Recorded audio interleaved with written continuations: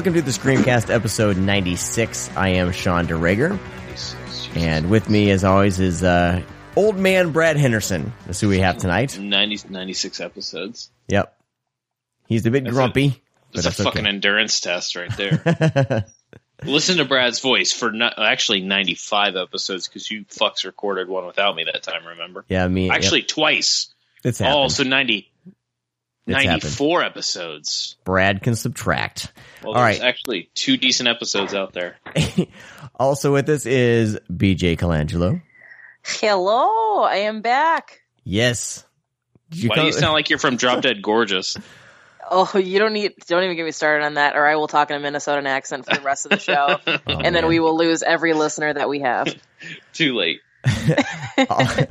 Also joining us on the show is the man who's holding down the website, posting the news, posting the Blu-ray shit, Josh Obershaw. What's up, man? How you guys doing? Thanks for having me on.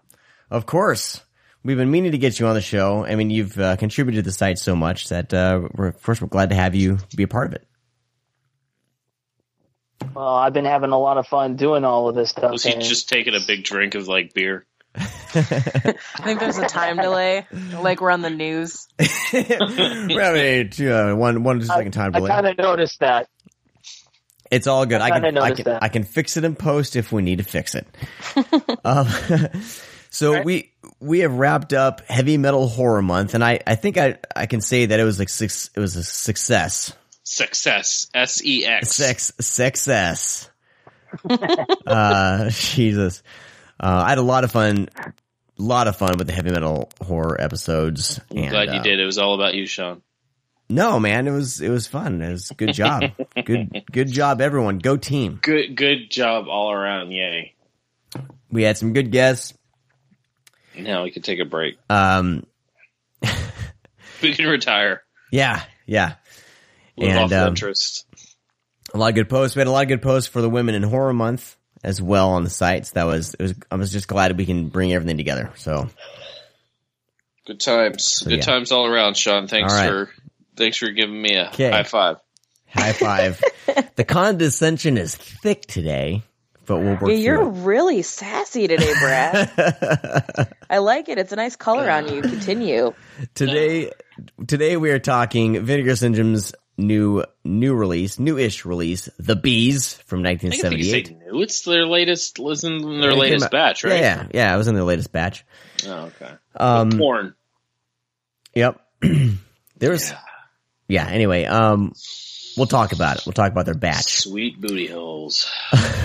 We're also going to be talking about Sundown, the Vampire in Retreat, and we'll be talking about Night Brings Charlie. But first, let's dive into talk about Sundown.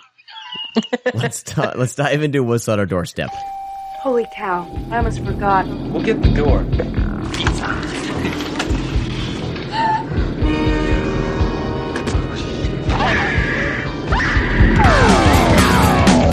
Fuck what's on your doorstep. I'm going to talk about Sundown. We'll get there, Brad.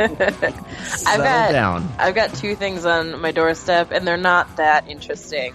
The first one was a rewatch. I rewatched Cuties, and I actually got to watch the special features, because the first time I bought it from Google Play. This time I actually got to see the hard copy special features. Google Play? What the fuck? Who uses Google Play? It's like using Bing. Do you use Bing as well? I get free gift cards whenever people write about me on Google for my job. So then I have these Google Play gift cards, and what else am I going to do with them? Watch movies. I don't know, yeah. So I do that. That is.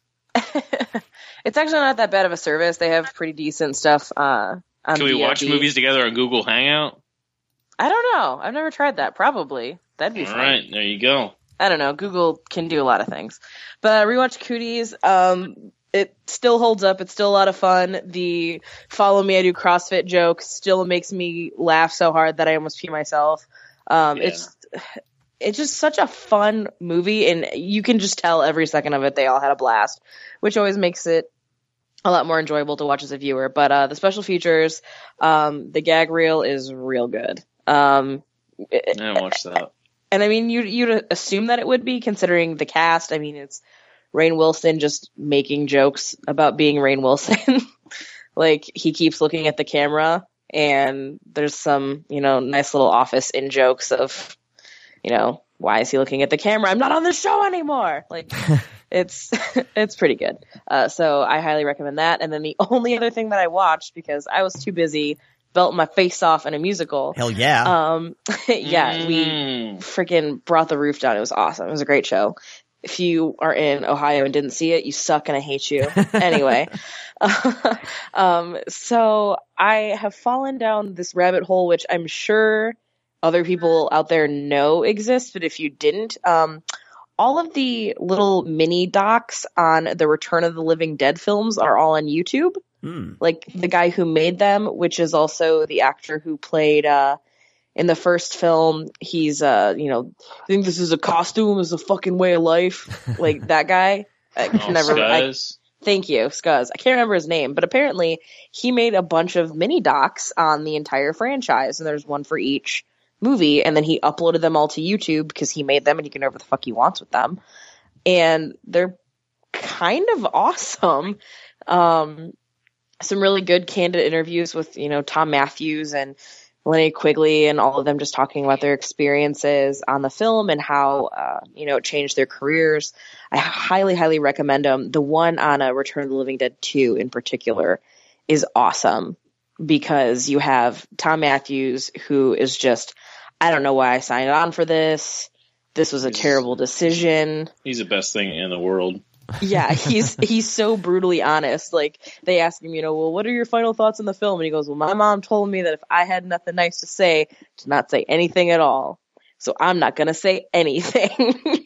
And he's just so brutally honest about it. And then the lead girl in Return 2, I can never remember her name. Oh, God, I'm terrible with names.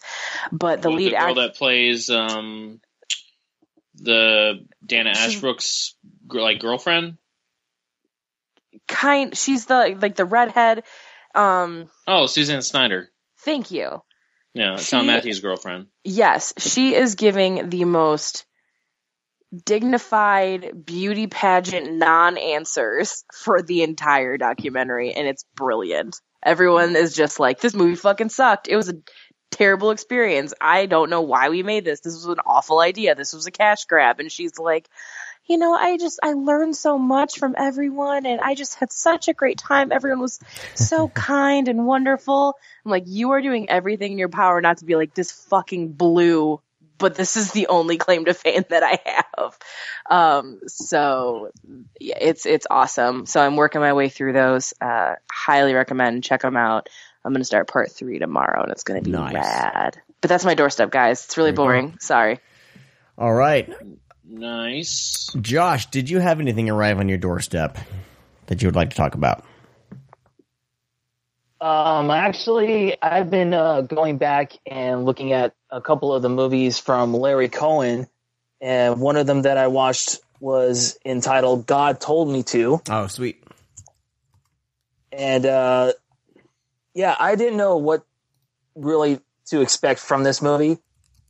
I kind of assumed just from the title alone that it was going to be centered around one person who did something really, really awful. But no, this turned out to be a lot different than what I expected. It's a really great movie. I mean, it starts off innocently enough. You have this guy who's taking out people in New York City, with a sniper rifle. But this one cop, played by Tony LoBianca, I believe his name is, he starts going down this rabbit hole, and I don't know how to describe this movie without, spoiling anything. It gets pretty weird. Yeah. So that's one. And the other Larry Cohen movie that I saw was called It's Alive, which I'm pretty sure a lot of people have seen already. I've never seen this movie before. It's really, really good. This is one of those VHS covers I remember seeing when I was a little kid, walking down the video store aisles, especially in the horror section, and just being enthralled with the box art. And the cover really freaked me out, so I never got to rent that as a kid, but I did finally watch that one, and that one, yeah. I have the DVD. I haven't cracked it open yet. So it's on my list of shame. I still haven't watched it. If you want to mindfuck, watch part 3. That movie fuck you up for life. It's the weirdest piece. I can't wait to check out the rest of this series. Yeah. I can't wait to watch the rest of this series. Don't get too excited. Yeah. The other one that I saw. Sorry, Josh. Oh, go ahead. No, go ahead. Trust me. No, we covered God Told Me To on the Screamcast. I don't know, when was it? Episode, a long time ago? Episode 51. We covered it, and New Year's Jesus. Evil. Yeah, it was, to piggyback off what you said, that was, I don't know, that was an experience, because I want to say, like, even, I think when I watched it, it felt like the first time, because I think it's been so long, or I just didn't see it at all, I can't really remember. But yeah, that was a really intense, film, especially, I don't know, due to the content of it, I think it was very well done without stepping on any toes, but being very suspenseful and brutal all at the same time. That's something Larry Cohen can do. Like he's always a huge hit or miss. Like he kind of goes big, or he's like, it's like go big or go home with him. It seems like. Well, it's like he writes 10 screenplays a year, and like 5 of them hit, and then 5 of them bomb. That's what it feels like. He's like the old Takeshi Miike. It's exactly what he's like. He just like some things hit, just some things don't. Because I hated Q, the Winged Serpent. I fucking hate that movie. Oh, really? So much. I love it. But, it's like special effects, the stuff, a return to Salem's Lot. Did you just say the stuff was bad? No, the stuff was awesome. The special effects for Q are so bad, but I love it. Oh, yeah, Q's bad. I'm talking about special effects the movie, though. Okay. I really dig that. And like the ambulance, like he has some really fucking cool ass movies, and even stuff because he writes a lot too, the Maniac Cop series and shit like that. I mean, I think he's all around a really decent writer and filmmaker, except for that one moment when he got stuck with phones. He was obsessed with phone horror. Like he had phone booth, he had cellular, and then he had that other movie. Did he write those too? He wrote cellular and phone booth? Yeah, he did that, and then he had like that movie Captivity, but she was trying to get a phone the whole time. On Captivity. But it was just 3 movies about phones. I was like, dude, did you like? Did the phone try to kill him or something? It's the future. Yeah, but like maybe 10 years too late. So, anyways, go ahead, Josh. Because the internet was too complicated. Oh, Message Deleted. That's the movie. That was Messages deleted. Wow. The dude's got a big boner for phones. Okay. The other one that I have is Two Evil Lives, which is the George Romero, Dario Argento collaboration from 1990. And I don't know. This is one movie where I kind of feel like it's really obvious that both of these guys are kind of running out of steam at this point in their careers. So, yeah, I didn't really think too much of that one. I mean, obviously I like the Dario Argento segment more so than the other one. But it just seemed kind of, Yeah, I'm the same way. Yeah, I bought it just because it was going out of print and I haven't watched it yet. Yeah, it's out of print. I agree with you, Josh. It's just very, like, what you expect for 2 people like that to get together. Because, I mean, I don't know, running out of steam, I necessarily wouldn't say that, but you're just expecting more from these guys. Because I think Romero kind of went strong until, like, after Bruiser. I think, or I guess Land of the Dead, because I really enjoy Land of the Dead. Man, I will defend Bruiser until I am blue in the face. Yeah, Bruiser's my favorite Romero movie, so there's no way for me possible to say that he ran out of steam. Argento, I think Argento made some iconic films back in the day, just because visually I think he was very stunning. I think his movies, very much like Fulci, that sometimes you just can't grasp. Because I don't know if they're supposed to make sense, but visually they're very stunning. Music, I think that's what carries a lot of his films and why he's so iconic. But so yeah, something like this, you think 2 of them getting together and making kind of Argento making an American-made film with filmmakers and kind of being on board with Romero, it would be a little bit more terrifying or scary, but it's just very bland stories. And they're Poe stories, right? Yeah. They're Poe stories. But man, you said the Argento, you like more like that fucking cat torture stuff actually kind of got to me because it really felt like they were torturing the fucking cat. Like how they were picking it up and like, grab it. Yeah, I was like, I don't know if I can get I can't get in this. And fucking Harvey Keitel is like, does he want to fuck the cat or like what's exactly going on with his? So yeah, I couldn't get in that movie at all. And I think that was a first time for me last year watching it. It was just something that always kind of slipped by. I think I got it mixed up with Creepshow sometimes, but yeah. Understandable. Yeah, I vaguely remember seeing this movie in the old Cinemax days in the early 90s before I even really know who George Romero or even Dario Argento. I didn't even know who that guy was back then, but I had vague memories of seeing that. So when I found it again, I thought, okay, I'm going to give this another chance because, I was excited. George Romero and Dario Argento. And yeah, that's a better way to describe my feelings about this movie. It's just a complete disappointment. Yeah, I think I got it confused with Creepshow, not because of the movie wise, but because of Adrienne Barbeau. She plays that same like bitch, like in Creepshow and in like the facts of whatever the person is, whatever she's playing, where she plays the wife. Whoa, doggies! He's a gold digger. Dog alert! I know. So, but anyways, I just assumed that Sean hadn't fed his kids in a while. Bailey, who's here? Who's here? Get him! Yeah, see, she's worthless as a guard dog. Cool. Anything else, Josh? I got one more, and this is one that I've been waiting a long, long time to see. And I finally got to watch it, and holy shit, it's Nightmare in a Damaged Brain. Nice. Oh, you're talking about shit. What's the other name for that movie?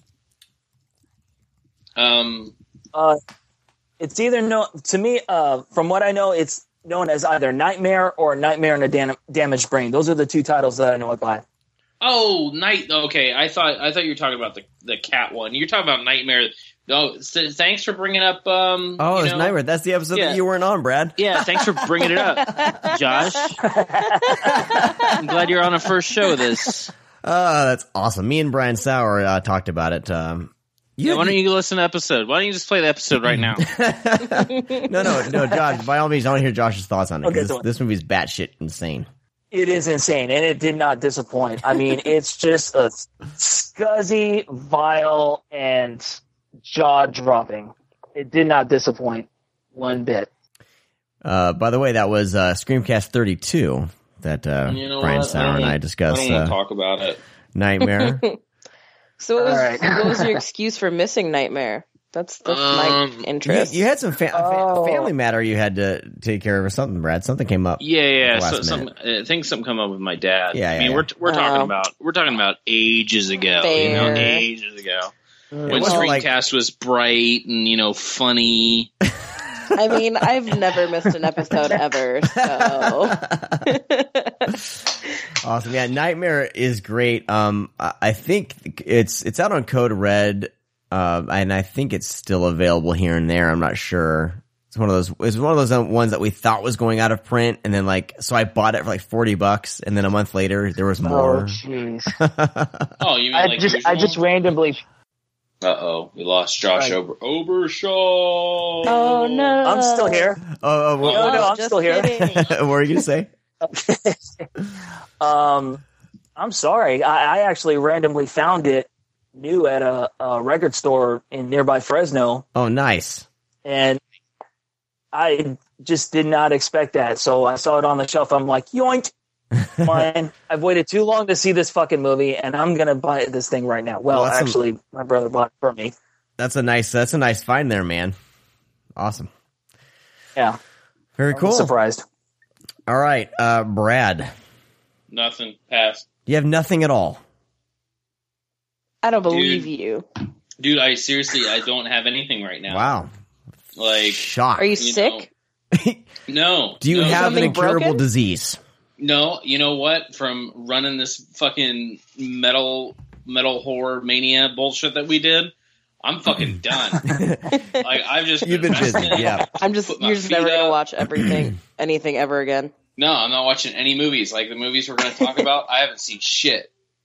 All right, well, I will go. Here, I got a couple here. Oh, thank God. I finally got around to watching Eduardo Sanchez's 2014 Bigfoot movie, Exists.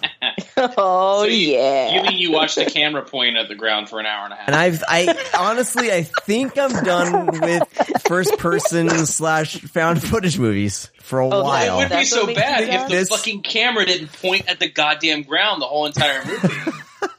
Like, I love found footage. But dude, if you're gonna carry the camera, at least put it on your shoulder. Well, yeah, but it's like this guy. There's so It many makes issues. it more authentic when it just points at the ground. Yeah, but it's like there's so many moments where this guy should not have been filming at all. Like, at all. Like, when he's in the fucking RV and he turns around to film Bigfoot running, like, when he's filming, like, out the window. Yeah.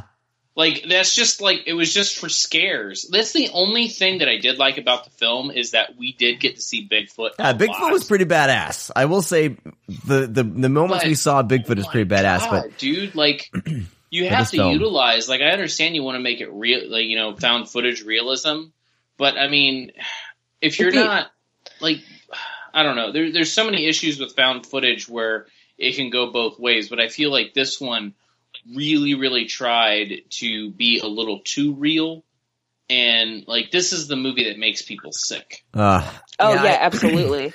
I haven't finished it yet for that reason. This actually took me a couple months to finish. Holy shit. That doesn't surprise me, because it takes you weeks to finish one movie. Well, I started a while back and I was like, yeah, I'm not feeling it. And then the other day I was like, I gotta finish this goddamn movie. So it's only an hour and 20 minutes long. It shouldn't take me so long to watch this thing. So I finished it. There should be a fan edit with just the actual watchable footage. It's probably 20 minutes. Yeah. I was gonna say, how was the last 20 minutes? Because that's the only thing I haven't seen yet. Yeah, the last 20 minutes are actually decent. Just watch the last 20 minutes of the flick. Yeah, well, the last 20 minutes are actually aren't that bad. Throw up, so I haven't gotten there. They actually, what they do, although he the shouldn't be story filming. is pretty. Yeah, he shouldn't be filming, but the ending is actually pretty decent. Ah, in the damn movie. it! All right, I'll report back next week with the ending. Anyway, I mean, I'm stupid because I wanted it on Blu-ray. I wanted it in HD, so I got a UK version. And then I found it for it was like $3 or $4 to buy on Voodoo Digital or whatever. So I bought that. So now so you own it in two forms now? I think the Blu-ray I bought was like $7. I only spent a total of $10, so it's not that bad. But still, it's like. But you still own it in two forms. I still own it in two forms. I'm selling that Blu-ray. Well, I don't blame you, because I have stood by Sanchez a lot. I've really loved pretty much everything he's done. I love Blair Witch Project. I love Altered. Seventh Moon is probably the worst movie I've ever seen in my entire life. I fucking love Lovely Molly. That's I really like Lovely Molly creepiest a movies lot. I've seen in a long fucking time. And the ending of that movie still sends chills down my spine thinking about her walking outside the house. Like, that shit is scary. The VHS 2 segment I enjoyed. And Exist, I was pretty excited about it, because I like Bigfoot. Well, the premise is great. Yeah, but it's just like, I don't know, you would think there would be just a little, like, I love how he handled the found footage aspect in Lovely Molly.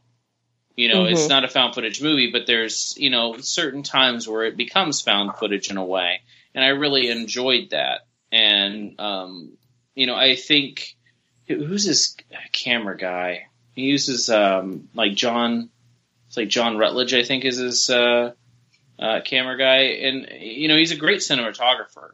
But you just would think that you would, as a cinematographer, you would say, listen, let's not do this because this is exactly what people do not like right now.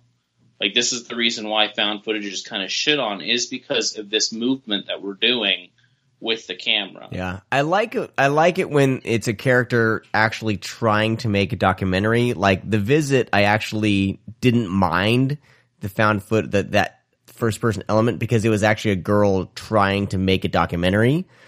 So, yeah. you know, I have some issues with that movie, but that movie didn't kill it like this. Like, I don't know. Anyway, I mean, now I'm terrified to watch Willow Creek. Because I have that too. Oh, don't worry. Willow Creek, there's like 45 minutes where the camera's just pointed on them inside of a tent. Oh, God damn it. All See, right. I do not understand the love for Willow Creek. Huh.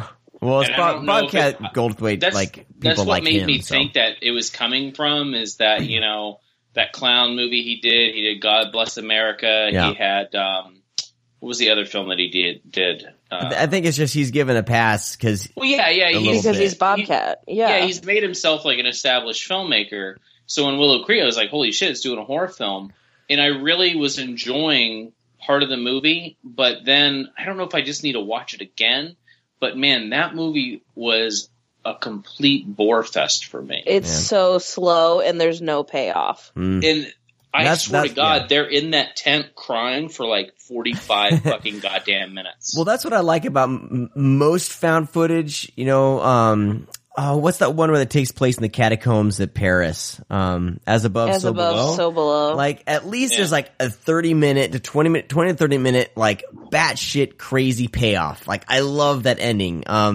That was it. Frankenstein's Army, is that the other one where it's like takes place in the 40s and there's no way. Frankenstein's Army's fun because of the fucking monster. Oh man, yeah, but there's a payoff. There's a payoff to it. Like, Exist almost had that, but I feel like they dropped the ball somewhere along the line. They dropped the ball in the filmmaking aspect. Yeah. Yep. Because at least on these other things, you can see it's still first person, but you can see the craziness going on around them. Just like in VHS, that haunted house segment in the end, like, that's great. You know, yeah. Like, see, I don't mind shaky cam when you're running, but the whole fucking movie seems like that.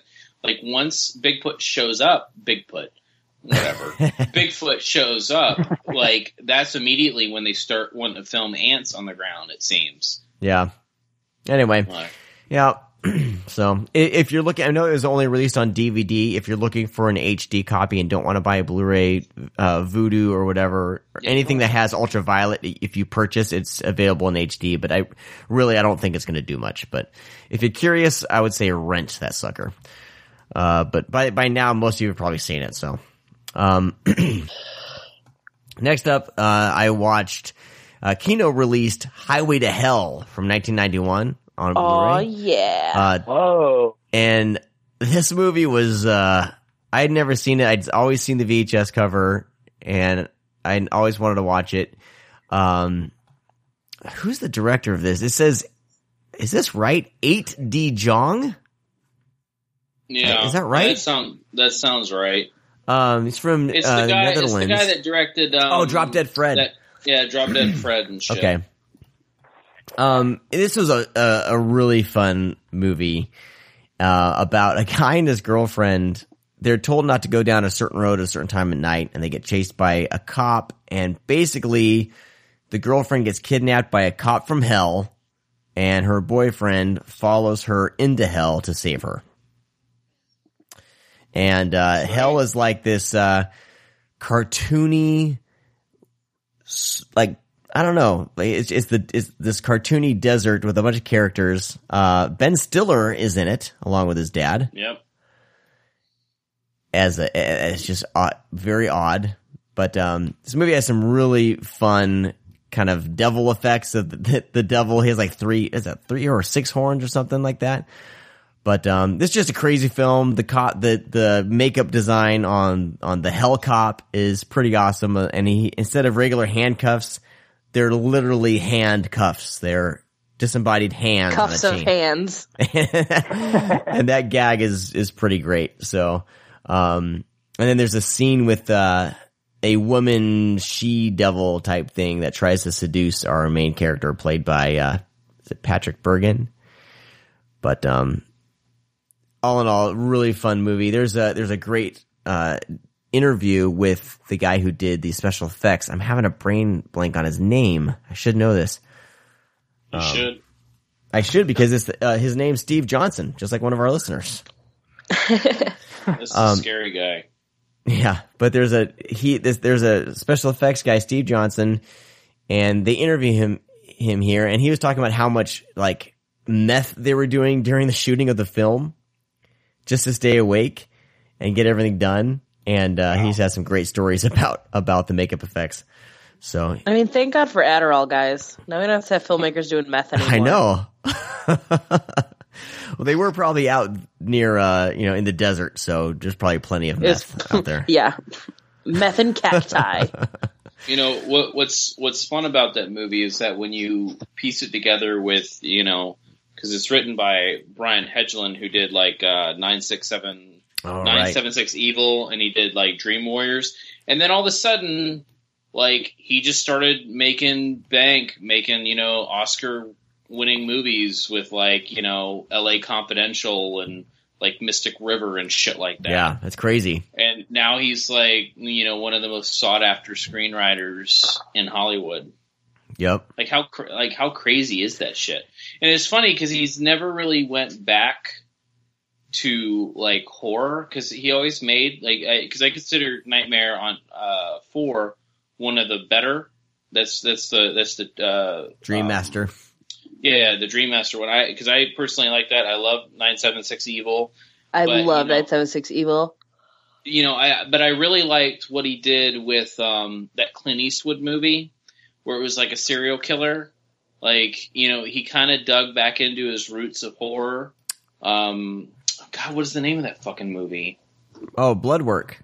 Yeah, Bloodwork. He kind of went back into horror for a little bit there, and then he had that Vampire's Assistant movie in kind of later 2000s. Oh, Cirque du Freak, the Vampire's Assistant. Right. Yeah. That movie wasn't great, but, it was fun. It felt in vein of kind of like those 80s, but that also came from like fun. A source material that wasn't like an original story. So Right. But I'm just saying, like, just how it was presented, it felt like one of those, it felt like a kid's horror film. Felt like a Once Bitten kind of thing. Oof. No. That reference felt more like it felt more like Sundown, the Vampire in Retreat. Oh man! Oof. All right, here we go. That's all I got. I've received a whole bunch of stuff, but I haven't got around to watching it. I'm thinking about doing a YouTube show, Brad, where I just show off all the shit that I got and I don't watch it, and I just talk about it. Unbox shit, and I just read the back of it. You read the back. I really love this movie because this guy, he goes into this town and he meets a bunch of people. Here, I'll try it right now. We'll see if this works. I got this movie from Kino Lorber. It's a Sean Connery movie with Trevor Howard. It's called The Offense. It's about like a guy that gets accused, and there's and Sidley That's exactly Lumet how those directs videos it, are, and it drives me fucking crazy. It's just this cop kind of drama on Blu-ray. I think it's on Blu-ray for the first time ever. Now there's no special features on this, but it is 112 minutes long, and it is in 1080p. What do you guys think? That sounds like every. It kind of sounds like me, right? Do you know what the sad part is? If you really did make a movie or a YouTube video of that would have more hits and listens than anything we've done the last year. Yeah, I know. It's the sad thing. Because a bunch of fucking 12-year-olds are going to be hanging out around their YouTube channels, be like, "Oh, look at this new guy! This is a great show." And you can call yourself Blu-ray lover. Blu-ray lover. Because most of them have the most ridiculous, like fucking or they put Blu-ray than their name. This is Sean DeRaker. I'm Blu-ray suede shoes. I'll pull the movies out of my fedora. Blu-ray Junkos. That could be your gag, is that you put all your Bluerays in your Junkos. They totally fit. Them out one by one. They would fit, and I'll wear my fedora. Oh, God. And I'll wear one of those, those metal bead necklaces? I'll wear one of those. Get one of the big balls? Yep. Oh, God. Big brass balls around my neck. I love it. Okay, moving along here. So a good segue Yes. Is that Yes. BJ mentioned, Brian, because his name is Brian Peck that was making those shorts. He also directed a movie called The Willies, which is a lot of fun. But if we're talking about Return of the Living Dead 2, Dana Ashbrook is in Return of the Living Dead 2, but he's also in Sundown, the Vampire Retreat. Am I right? About that yet. Look at your 6 degrees of Kevin Bacon shit you just pulled. Oh, that's that was amazing. Nice. We'll be getting to Sundown, the Vampires in Retreat I want in to talk just about right now. a little bit, but we got to jump into some Vinegar Syndrome action and talk about 1978's I want to talk about Sundown. The Bees. Catching bees for some old jerk. You're putting me on. What do you mean, catching bees? No shit, the old guy's paying us to catch him some bees. Yeah, how much is he paying? None of your goddamn business. $2. $2 for bees?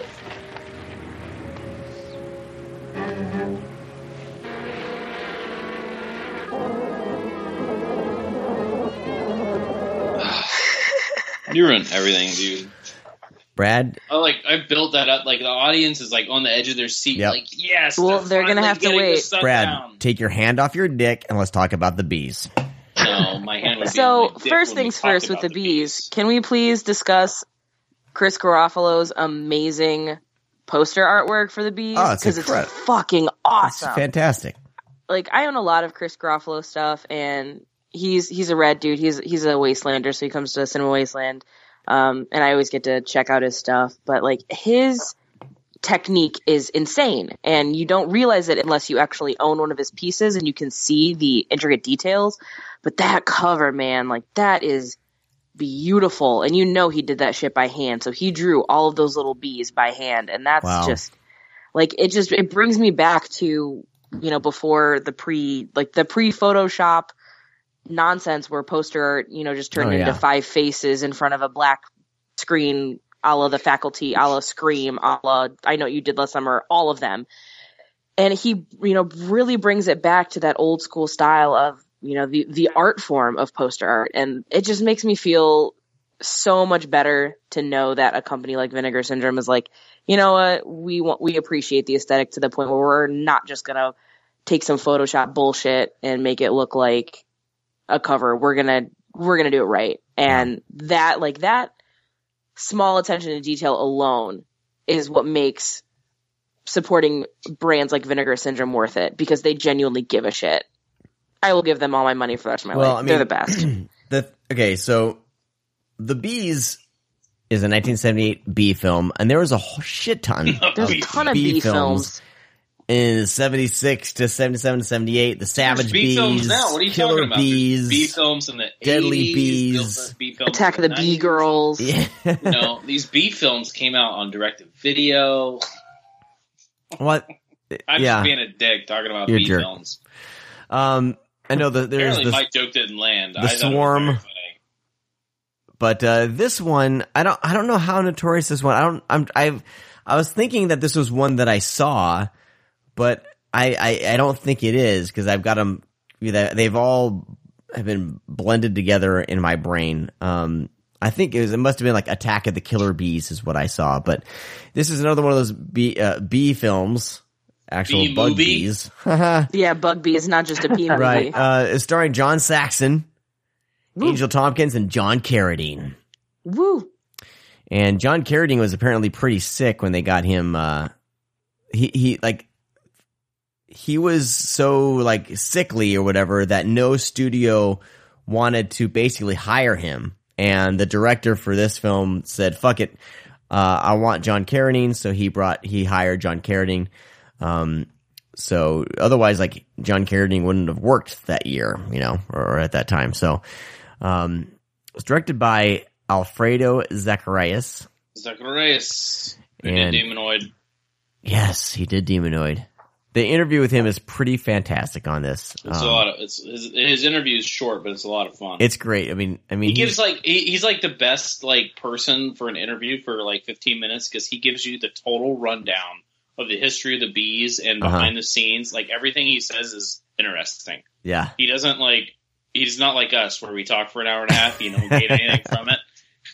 He's like 15 minutes and he like gives the whole fucking spiel about how the bees operate and all that shit. Well, he knows exactly what he's going to say. But I mean, so the fact that this is even out on Blu-ray is incredible. The fact that it looks as amazing as it does just blows, and that's what blows my mind about Vinegar Syndrome is just how amazing their films look. And it's the most, I mean, it's the bees. If they could have just taken some 36 or some 35 millimeter and just did a transfer of that and slapped it on a Blu-ray. But, I know that they went all the way to Mexico to get this. They had to like find this film or get it across the border. Isn't that what they told us, Brad? Last time we talked to them? Cause the last time we talked to them, they were still like waiting for it to arrive. Yeah, I think that was I think that was this movie. Yeah. Yeah. I want to see. Yeah. I think it was. I think it was because this is the one that I was anticipating. This is like the last one I was waiting for on my my package when I did their yeah, you always want to talk about your package. Heck yeah. Same. But but it's just incredible how great this movie looks. And let's not kid ourselves. This ain't high cinema here. This is a goofy. Are you trying to tell me a movie bees. about highly intelligent bees from South Africa is not high art? Fine. Well, I mean, the movie is goofy, but you want to talk about a payoff. Oh yeah. That we won't ruin it for people because I truly think in order to get people to watch something called The Bees and just this isn't a great movie. But, I mean, the work that was put into this release alone and then the payoff of what happens with these bees, like, Janice was laying on my lap, like, she was doing, homework or whatever, or reading, and then she looked up during the final, 10 minutes of this movie, and she goes, what the fuck is happening? If you literally walk in at the end of this movie, you're like, what the hell is happening in the world and what was going on in 1978? This was an actual plot device that they used. And, it's just so fucking funny. And makes the movie all worth it. And just watching people get stung and fall down is hilarious. Watching popcorn fly in front of the screen or whatever the hell they were doing. That's all it looks like. They're shooting popcorn. Looks like Killer Clowns. Suzanne Snyder reference. Turn Me Dead too. She's taking the popcorn gun and just shooting it at people so it looks like bees. We can't forget there's also the sweet clips of stock footage that are just kind of God. Intermittent inside of this film. Yeah, no, it's fucking great. But I tell you one thing with this movie and any insect movie like this, with bees or wasps, I am not scared of anything. But if something flies near me and I don't know what it is, I fucking flip out. And if I see bees or wasps, I fucking run like a little fucking girl. Are you allergic or are you just a bitch? No, I got stung when I was little, on the top. This bee didn't just sting me on the arm, on the leg. He stung me right on the top of my head. Oh. And I was maybe 10 years old, and that shit hurt so bad. I will never forget that pain. And ever since then, I've been scared to death. And I was stung last year. Not once, not twice, not 3 times, but a total of 8 times in the fucking leg because I hit a fucking nest. And I was mowing my grass. Yeah, because I do that shit still. I was mowing my grass and I hit a shrub that obviously contained a family of motherfuckers. And I turned around and all of a sudden I just went down. Because that pain was so excruciating. It just all in one leg, 8 stings. Man. I felt like I got shot with a mini shotgun or something like that. And I stopped mowing. I was trying to run back to the house. And my leg was just, it felt so fucking numb.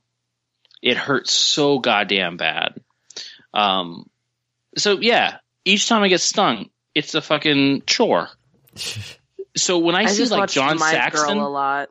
yeah, okay, yeah, exactly. Those fucking bees took Macaulay Culkin from us. I know. Now he can't see without his glasses, guys. He can see without his glasses. But but scenes like where John Saxon like goes in and starts talking to the bees, and they're like crawling on his face, and it looks like one goes in his mouth. Oh yeah, they're with bees. Yeah, no way. That scares the shit out of me. Because I look and I'm like, because some movies like they paste on like fake bees and fake flies. Yeah, but then you have this, and you have like Kingdom of the Spiders, where they're like, "Fuck it, we're just gonna put real bugs on you." Yeah, exactly. Like Amityville Horror, the priest is fucking freaking out in the upstairs room, but the glue, the flies are like pasted on his face. No, we don't have that. We literally have bees crawling in John Saxon's mouth and nose, and that fucking terrifies me, because I'm like, as an actor, why? As a person, why would you say, can you just glue these on my face? Because it was the 70s and the ASPCA wasn't a thing yet. Yeah. This year they just CGI that shit. Josh, what are your thoughts on the bees? Was this your first time watching it? This is my first time watching the bees. I actually never heard of the bees until Vinegar Syndrome put it out. And, all you had to say was John Saxon, and I'm in. So watching the movie, I had a lot of fun with this movie. Everybody just seemed to be having a lot of fun doing this movie, and it really, really did rub off on me. This is one of those like late 70s movies. It just reminded me of like being homesick from school, and The Price is Right is over. I'm flipping through channels. Oh, let's see. $25,000 Pyramid, reruns of Chips. Oh, what's this movie? There you go. And yeah, that's what it reminded me of. And I just had a lot of fun watching it. It was just so crazy. Yeah, John Carradine is doing like this like German accent, and he's just having a ball. That was hilarious. Angel Tompkins. I mean, come on. Yeah, what about Angel Tompkins? Hot to trot. That's all I gotta say. She's a cutie.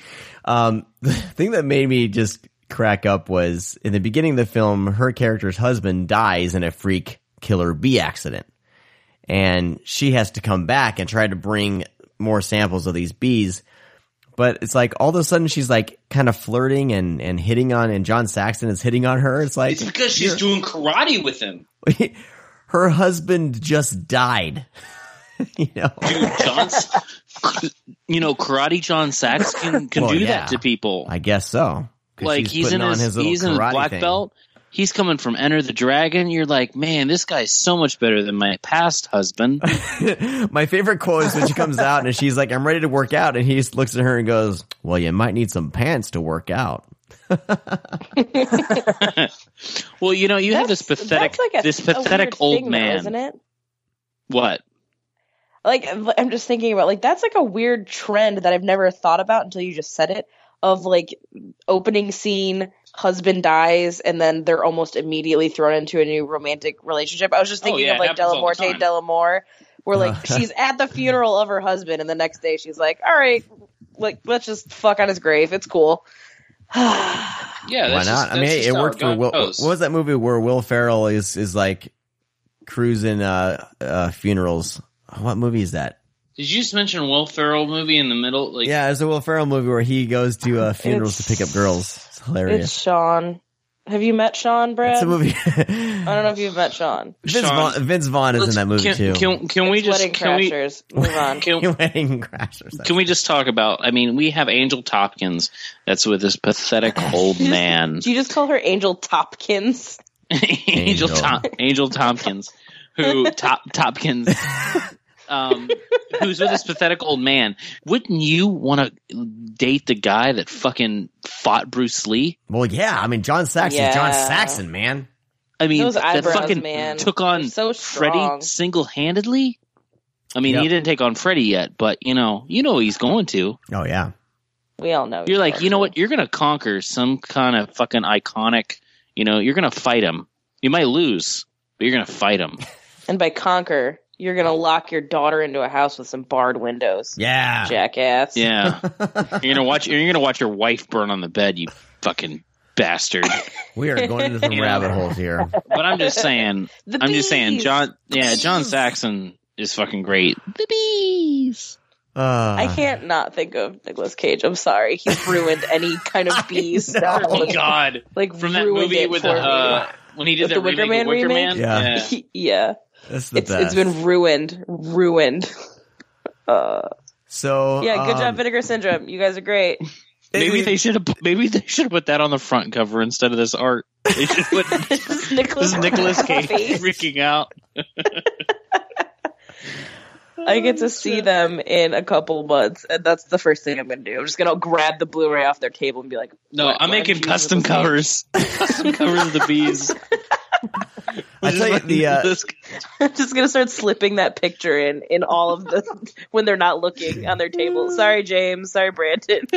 The original cover is pretty awesome with a gigantic bee's head and the of course the 1970s scantily clad woman, about to be eaten by the gigantic bee. Like you do. Like you do. You're running from the bee head. I never run from the bee head. It is hilarious. Like, this movie was rated PG. PG-13 didn't exist yet. I know. It's good old 70s.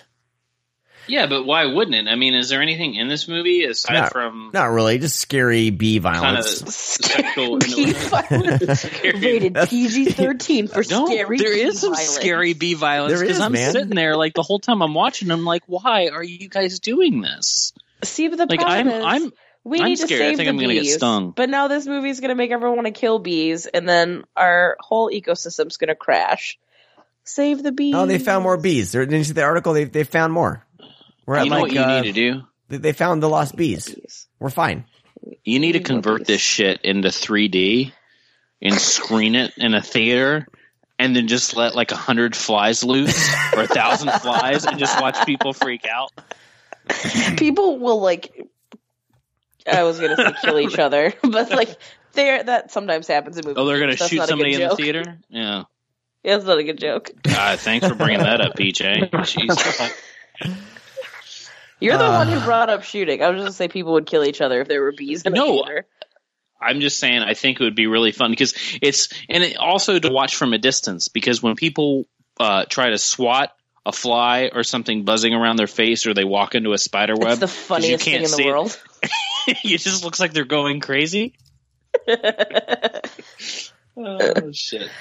There was times where because I lived down in Iowa, and I'd have to be outside mowing the lawn, and we had these crazy, not bees, but these crazy fly type blood sucking flies that weren't flies, but they would circle your head. I don't know what the fuck they were. They would circle your head, and you would hear zoom, zoom. And all of a sudden it would do a dive bomb right into your head and start trying to suck your blood. Terrifying. I almost just had a panic attack just now. It sounds like you're out of breath. You just hallucinated this. No, it was real, and it would always happen. It was ridiculous. The one scene that I want to bring out, I think this is the standout scene, was when the two henchmen go to the bee facility. The bee facility. Whatever the bee facility to either rob it or whatever, to attack, to attack or kill someone or whatever. But there's the Asian guy and then the white guy, and the violence that ensues is fantastic. No? Yeah. No. I agree. They unwittingly release the bees. Yeah. I'm still stuck on bee facility. What is it? It's they have this room that they have the bees in that they've converted. It'd be a sanctuary, not a facility. I'm just picturing some sign, bee facility. Do not open. I don't know. Anyway, if you got this package, was it the February package for Vinegar Syndrome? Where's this going? You basically got a lot of... Are you stuck on the bee facility? The bee facility. It's funny because you basically got a lot of porn and then the bees.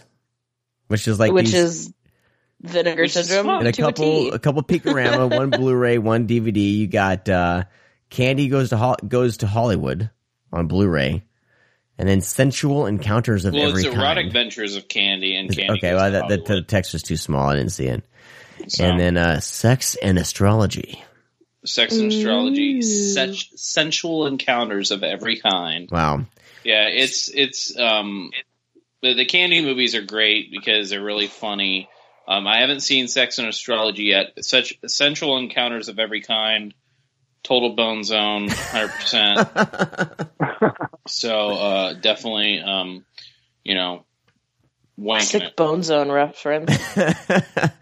So these packages are, it's very unique because I don't think any other company.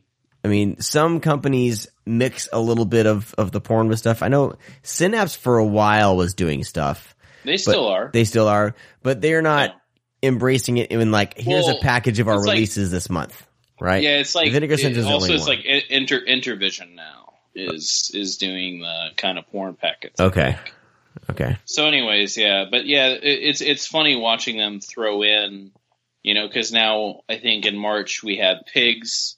And then we have basically the same thing because we have the release of Pigs. We have that Philip Marsack movie Blue Ice. Mm-hmm. We have the single, without the soundtrack, Sex World, and then something else. I forget what was the other release. But anyways, and they redid. Was it last in January that they redid? They put Pretty Peaches on Blu-ray with the 3-pack. They Yes. put because the first one was released limited edition on Right. Blu-ray, and then the DVD was 2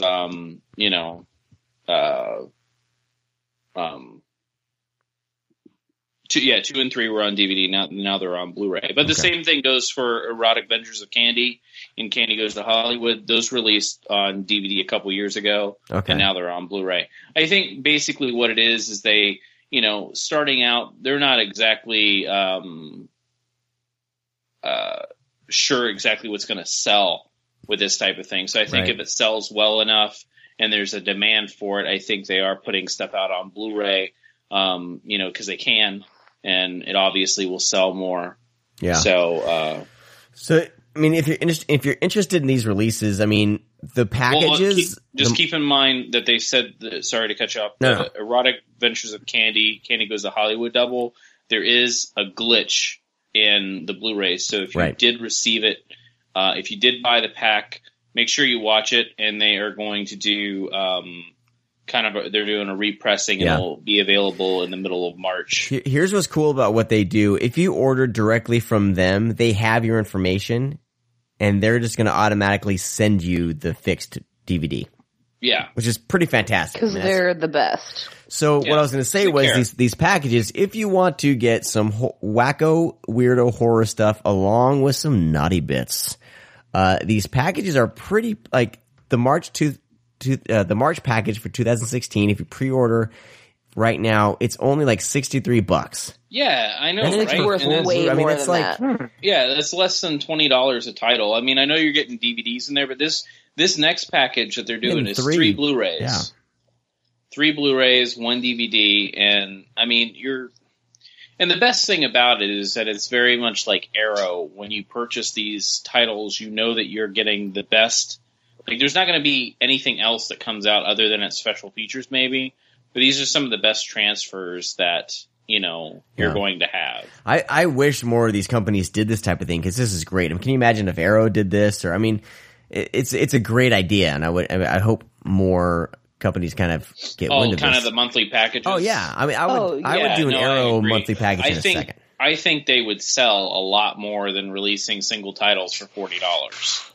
Absolutely. They have a limited time. Well, I think Arrow would be a little more pricey, because they have the box sets and stuff. But but I'm just saying, I think it would help out a lot, because I know a lot of people that purchase these monthly packs, and they also purchase they also have that deal usually on Black Friday every year that you can purchase for like $700 some. You can get the monthly pack at even a more discounted rate. Yep. So you pay $700 up front, and then you guarantee for a year.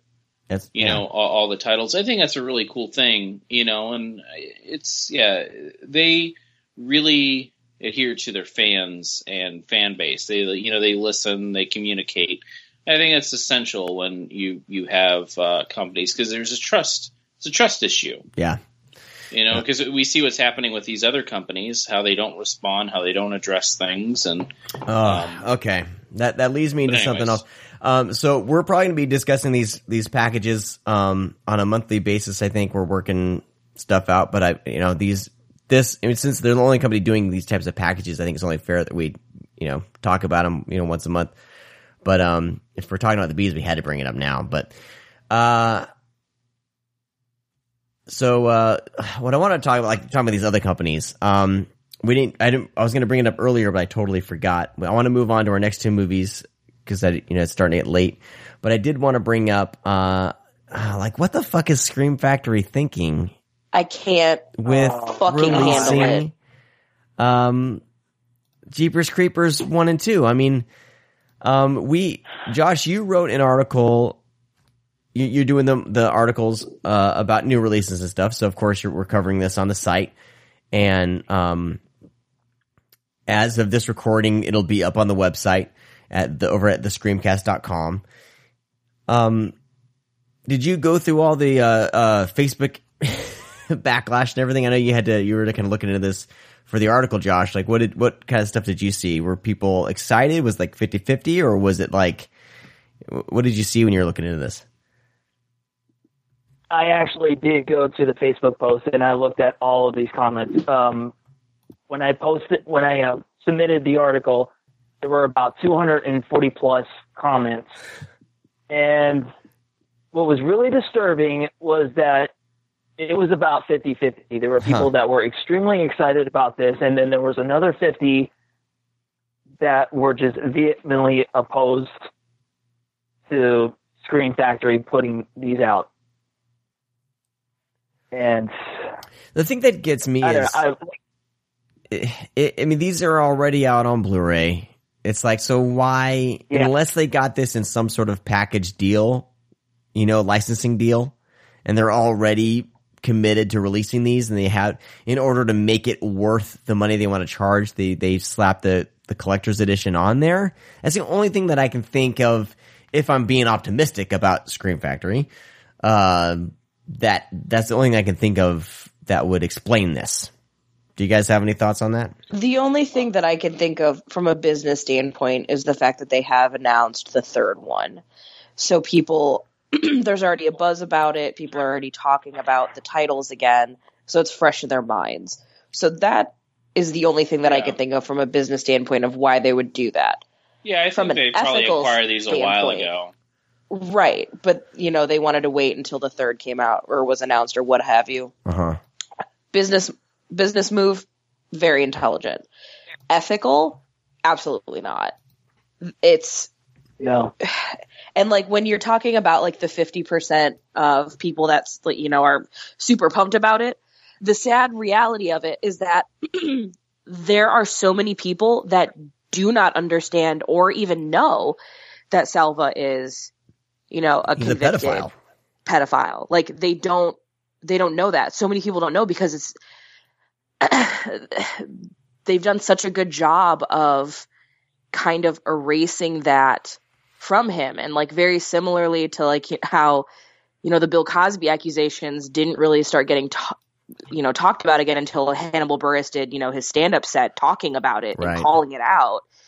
It hasn't been until recently when, thanks to the abundance of, horror bloggers or, whatever you want to say, where these smaller independent voices have been hey, this is fucked and here's why.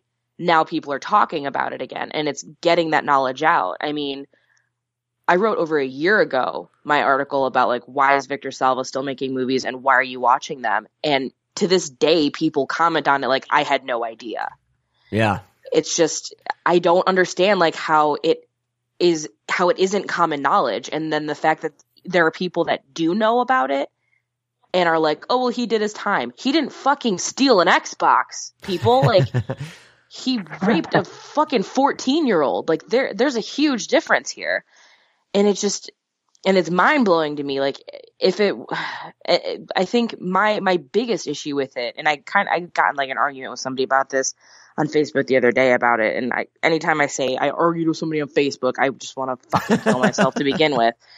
But it was somebody who had children and was like, well, he did his time. He did this, you need to separate the art from the artist. And I'm like, well, okay, I understand that argument, separating the art from the artist. In Victor Salva's case, there is no separation. Yeah. Like the Jeepers Creepers films are one giant fucking metaphor for preying on young boys. And if you think it's anything other than that, you're stupid. Like, I'm really trying not to be a dick when people, sometimes a zombie movie is just a zombie movie, but trying to say, oh yeah, Dawn of the Dead is just a zombie film. It has no sort of social connotation is incorrect. And the same thing goes with Jeepers Creepers, saying that it is not anything other than a metaphor for preying on young boys is incorrect. I think Clown House is even more than that.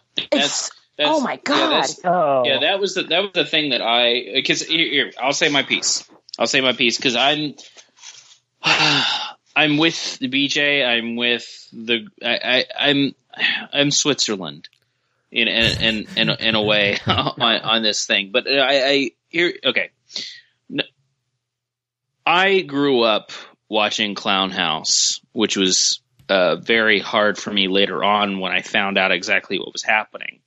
And when it came about, because he made Jeepers Creepers, that's when I very first heard about it. It was, I think it was I used to go to a site called upcominghorrormovies.com, and that was where I kind of caught wind of the Jeepers Creepers movie. And then that's when kind of the comments and stuff were pouring in. And, I was young. I was in my, early teens, late teens, whatever. And that's kind of when I found out. I never revisited Clown House until, I don't know, maybe about 3 or 4 years ago. We were having a bunch of people over and we wanted to watch fucked up movies. And I said, well, if you want to watch something fucked up, I haven't seen this movie in a long time. And I think this is what this guy did. This guy made Jeepers Creepers. He made a Disney movie. He's still making movies today. And here's the background about the movie. And everybody was like, I don't know. And then eventually, like, we put it down and everybody started having a few drinks and they're like, okay, let's watch it. And I watched it again, and it's one of the most disturbing, unsettling things to actually watch because, this is the last movie this kid made. And the kid that's the star in it's the one that was, fucking raped and also videotaped, by the way. Yep. So it's not just word of mouth like, hey, Victor Salva raped me. No, there's video of molestation that occurred. So Clown House is completely off limits. I don't know if I'll be able to ever watch Clown House in a setting to where I'm like, all right, I'm going to watch this as a movie, because you're right. In that sense, it's both Victor worlds Salva collide in that movie. Especially. Yeah, that's what I'm saying. It's, Victor Salva's on, like, weird things happen during that set. Yeah. The kids are in their fucking underwear through most of the movie. No one's putting on pants. And that's not, just, hey, let's be in our underwear. No, that's intentional. And then, it's fucked. We have, man. I agree. And so now we have Jeepers Creepers who, and BJ makes a good, valid point about kind of the whole thing where, it is a metaphor and it is hitting a little bit closer to home because, of how the creeper reacts, which I agree with. And when you said that, there are certain things in the film that reflect that. And therefore, what I'm against is Victor Salva continuing having a career. Right. Because what we're doing is we're just giving him more power to kind of do what he wants in his personal life and make money doing it and kind of just getting away with it. And I've had certain friends that live in LA, and I will not mention any names, but they have seen Victor Salva at like the New Beverly and places like that, having strung out teenagers around him, fucking kissing them in like the back of the theater. That's the truth. And that's fucking, like, that's what we're dealing with. Like, that's Victor Salva isn't just a one and done type person. No, and that thing is, like, guys like he's that a aren't. repeat offender. Yeah. And the problem with pedophilia is that these people don't seek help. Right. They do their time, and then they're set free into the world, and it's just even more fucked up than before.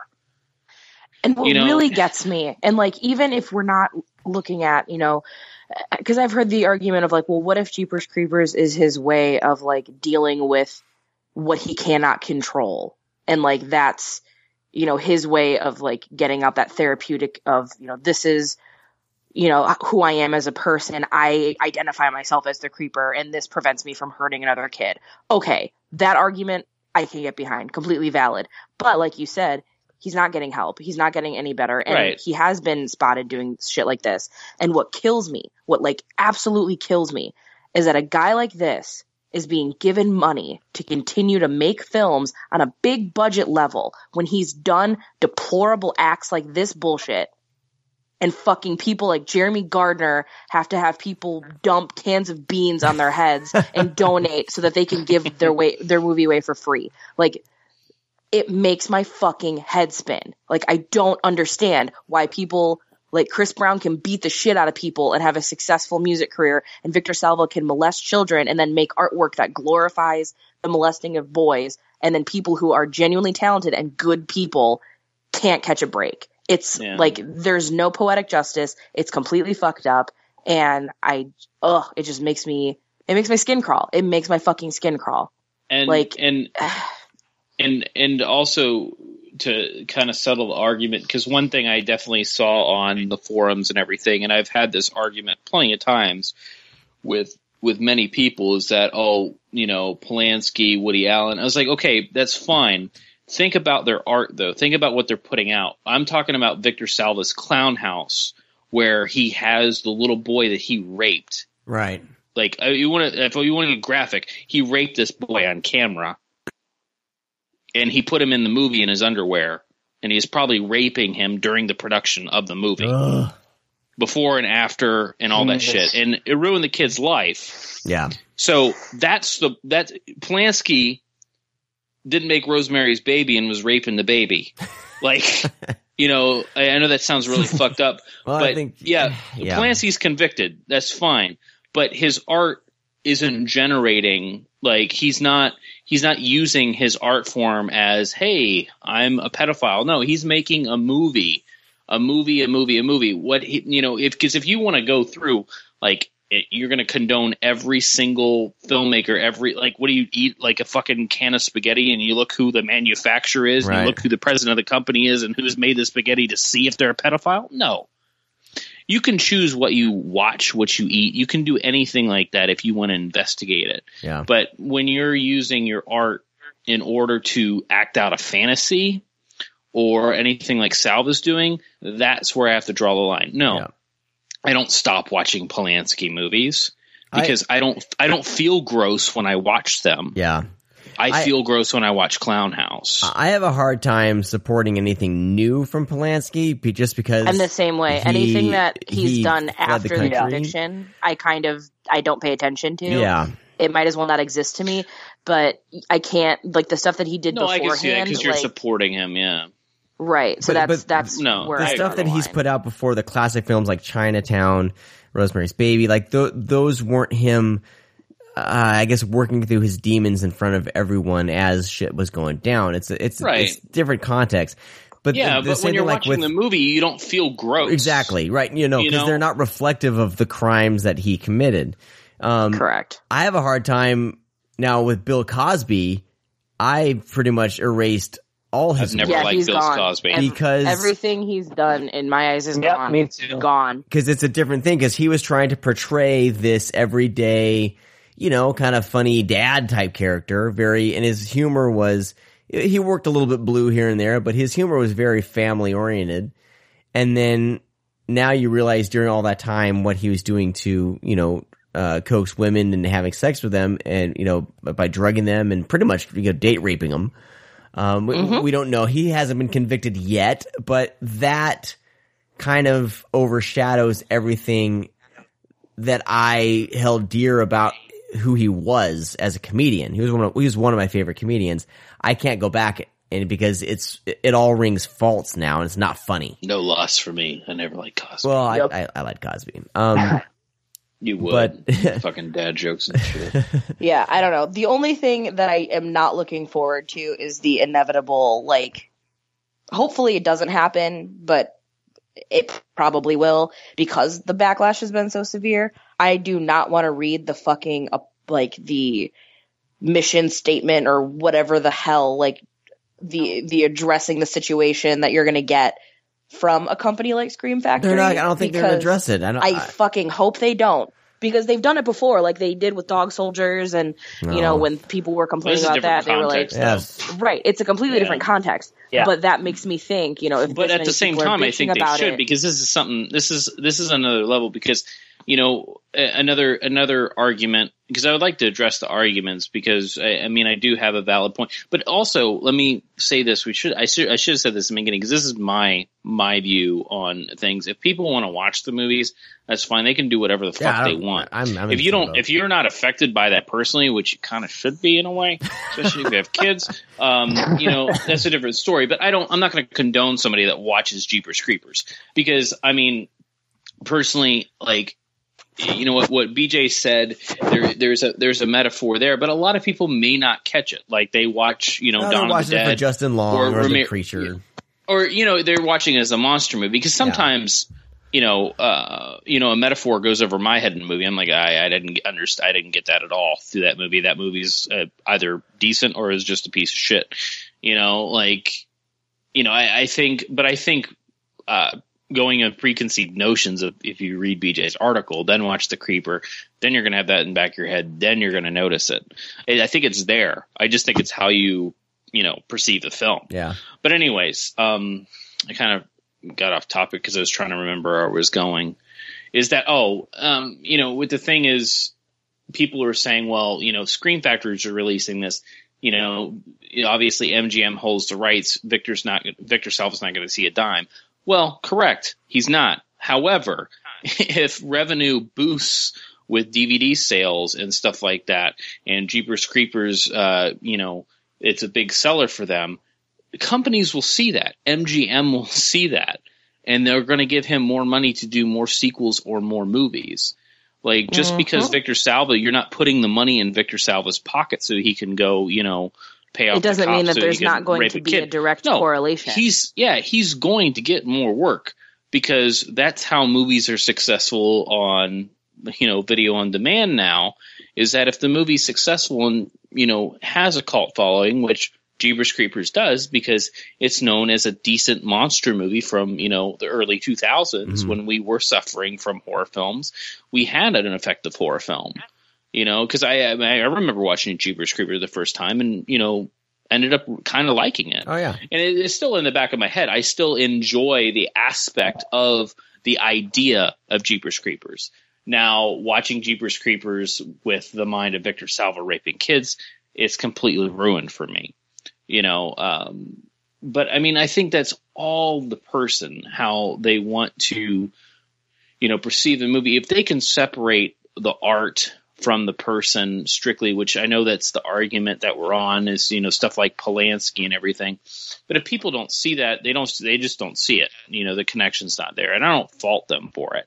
You know, and if you love Jeepers Creepers, if you love Clown House, personally, I don't really care. But I think that you should care about promoting Salva and getting him more money. I think it should be one of those things where you just fucking pirate the shit out of Jeepers Creepers. You know, download Jeepers Creepers 1 and 2, download Clown House, download Powder if you want to watch those movies, and don't ever fucking say anything, and don't give Salva a dime or any of these companies. Because that's what's just going to fund it. Because he's fucking had a movie a couple years ago called what? The Dark House? I don't know. Yeah. You know, and then he had Rosewood Lane a couple years, you know, after that. The guy's still making movies and still living in Hollywood and living a dream. And he shouldn't be. He should still. I don't understand how you rape kids and you're on video and you only serve 15 months. Yeah. Like, it's fucking insane. He should have his balls and his bait and tackle cut off. Yeah, but that should anyways, be the punishment for pedophilia. They just we your all junk have off. different we all have different views on the what should happen to Salva, what you should do with his movies, if you should watch a movie, you shouldn't. I think it should be up to the person personally. If you're not affected by it, that's fine, I guess. I'm not 100% on board with it, but whatever. I think just be informed. Victor Salva should not be making movies is the bottom line. Yeah. If we could have that, Yes. if we could have that Victor Salva can, serve the time and then also be just put on an island without anybody around and not making movies and not being a successful filmmaker and not getting millions of dollars to make a trilogy for Jeepers Creepers that's probably going to make, $100 million. That is what I have a problem with. Yeah. His past movies, whatever, they're done. I can't do anything about it. But Victor Salva continuing having a career, that's the main issue that we need to focus on. Yeah. Oh. And anything promoting him is a problem too. And I guarantee you, we're going to get some comments on our website and some that's tweets. Fine. But remember, for the listeners that remember, there's no reason we're too liberal or whatever. No, I don't give think a shit. I give zero fucks. To each his own on that. To each his own, whatever you want to do, that's fine. We're not telling you. Yeah. But the one thing I am saying is that we should not be having Victor Salva giving him any money or any reason to any company giving him any money, because that's where we're fucked up. If you continued to go to Subway to get a footlong so Jared could get footlongs, that's a fucking problem. That's a good analogy. It's pretty much what you're doing. We have, there's a thing, because we're continuing giving people money. I know fucking Jared's in jail or whatever, but I'm still not going to fucking Subway. And I like Subway. I do, but I'm never going again. No, man, Jersey Mike's is where it's at. That's what I'm saying. Oh, dude, they have the worst roast beef ever. It's just weird to me because I feel like the same people that were arguing, saying, "Oh, well, he did his time separate the art from the artist" or whatever, are the same people that would boycott Chick-fil-A because they don't support, gay rights or whatever. I don't know what it is about artistry, but people suddenly that's the line. Yeah, is it doesn't matter. No, it does fucking matter. It does. No, it matters. And you on it. Go ahead, Josh. You've been quiet too much. What are you saying? I'm just trying to keep my blood level down because, I don't know. There's too many feelings. But, and that's the reason why. Okay, go ahead. No, I was just going to say that it's one of those things that put yourself in the position of the dad or mother of the little boy in Clown House. How would you feel if your child was raped and then you watch this man walk and then continue to be idolized as, a horror filmmaker that is making millions of dollars, continuing making movies, basically getting his start by raping your child behind closed doors on the set of the movie that you let him be on. Think about that. Exactly. Let just sink in for a second. Think about your child getting ass raped by a fucking dude on a movie set that you let that happen, and then you get to see him walk. I know that sounds really crude, but that's the reality of it. That's what happened. And that is why I posted a link to BJ's post about this in the article that I wrote. Because you haven't seen because Jeepers there's more Creepers, attention. Right? I never saw Jeepers Creepers or Jeepers Creepers 2 or anything by Victor Salva. Now I have no desire to. Yeah. But I mean, you have to if you look at it. I know that sounds. I'm not going to say it again. This is really fucked up. But however, I think that needs to be said because that's what you need to put in people's heads. Is because you have to really think about what he's done and think about as people that are victims. We can sit around and you can, joke about rape, whatever you want, blah, blah, blah, shove the stuff out of your ass, fucking pigs. But anyways, you can joke about that stuff, But what about the person sitting next to you? That was molested. Think about how that makes them feel. Think about people that have been down that road that are watching Victor Salva that can actually relate to the victim. Well, you've never been touched as a kid. Great. Good for you. But what about all the people that has us dealing with this shit? Because that's where people get stirred up. So you have to. That's 1,000% where my issue is. And I even, called it out when I was arguing with somebody about it. They were like, they just didn't understand it. And they kept telling me that, like, my opinion was wrong. My opinion was this. And I was like, all right, cool. You want to tell somebody who was the same age as Salva's victim when they were assaulted how I should feel about this? Be my fucking guest. Tell me how I'm supposed to feel. Because you don't understand. And it's disgusting. And, like, it's one of those awful situations where I hope to God that these ignorant fuckers never do have to understand. But the day that they do, I mean... Yeah. People are gross. People are gross. So, sorry for getting super political on the show, people. That's fine. It's okay. Look, I mean... It's good to be passionate about stuff. We do it every once in a while. We only do it every once in a while. I know. Then we get one person who blocks us on Twitter and says we're just trying to. I liked you guys until you started talking about like morals and stuff. That's fine. Have fun voting for Donald Trump, you fucking ignorant piece of garbage.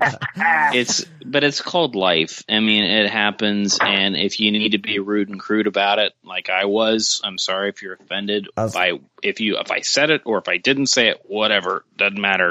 It needs to be said because you need to have that image in your head. Yeah. Because I have a 10-year-old daughter. Sean has kids. Yep. BJ has cousins and sisters and stuff like that. I'm sure Josh has family members. So think about your loved ones when you think about that type of thing. Think about if that happened to them and how you would feel.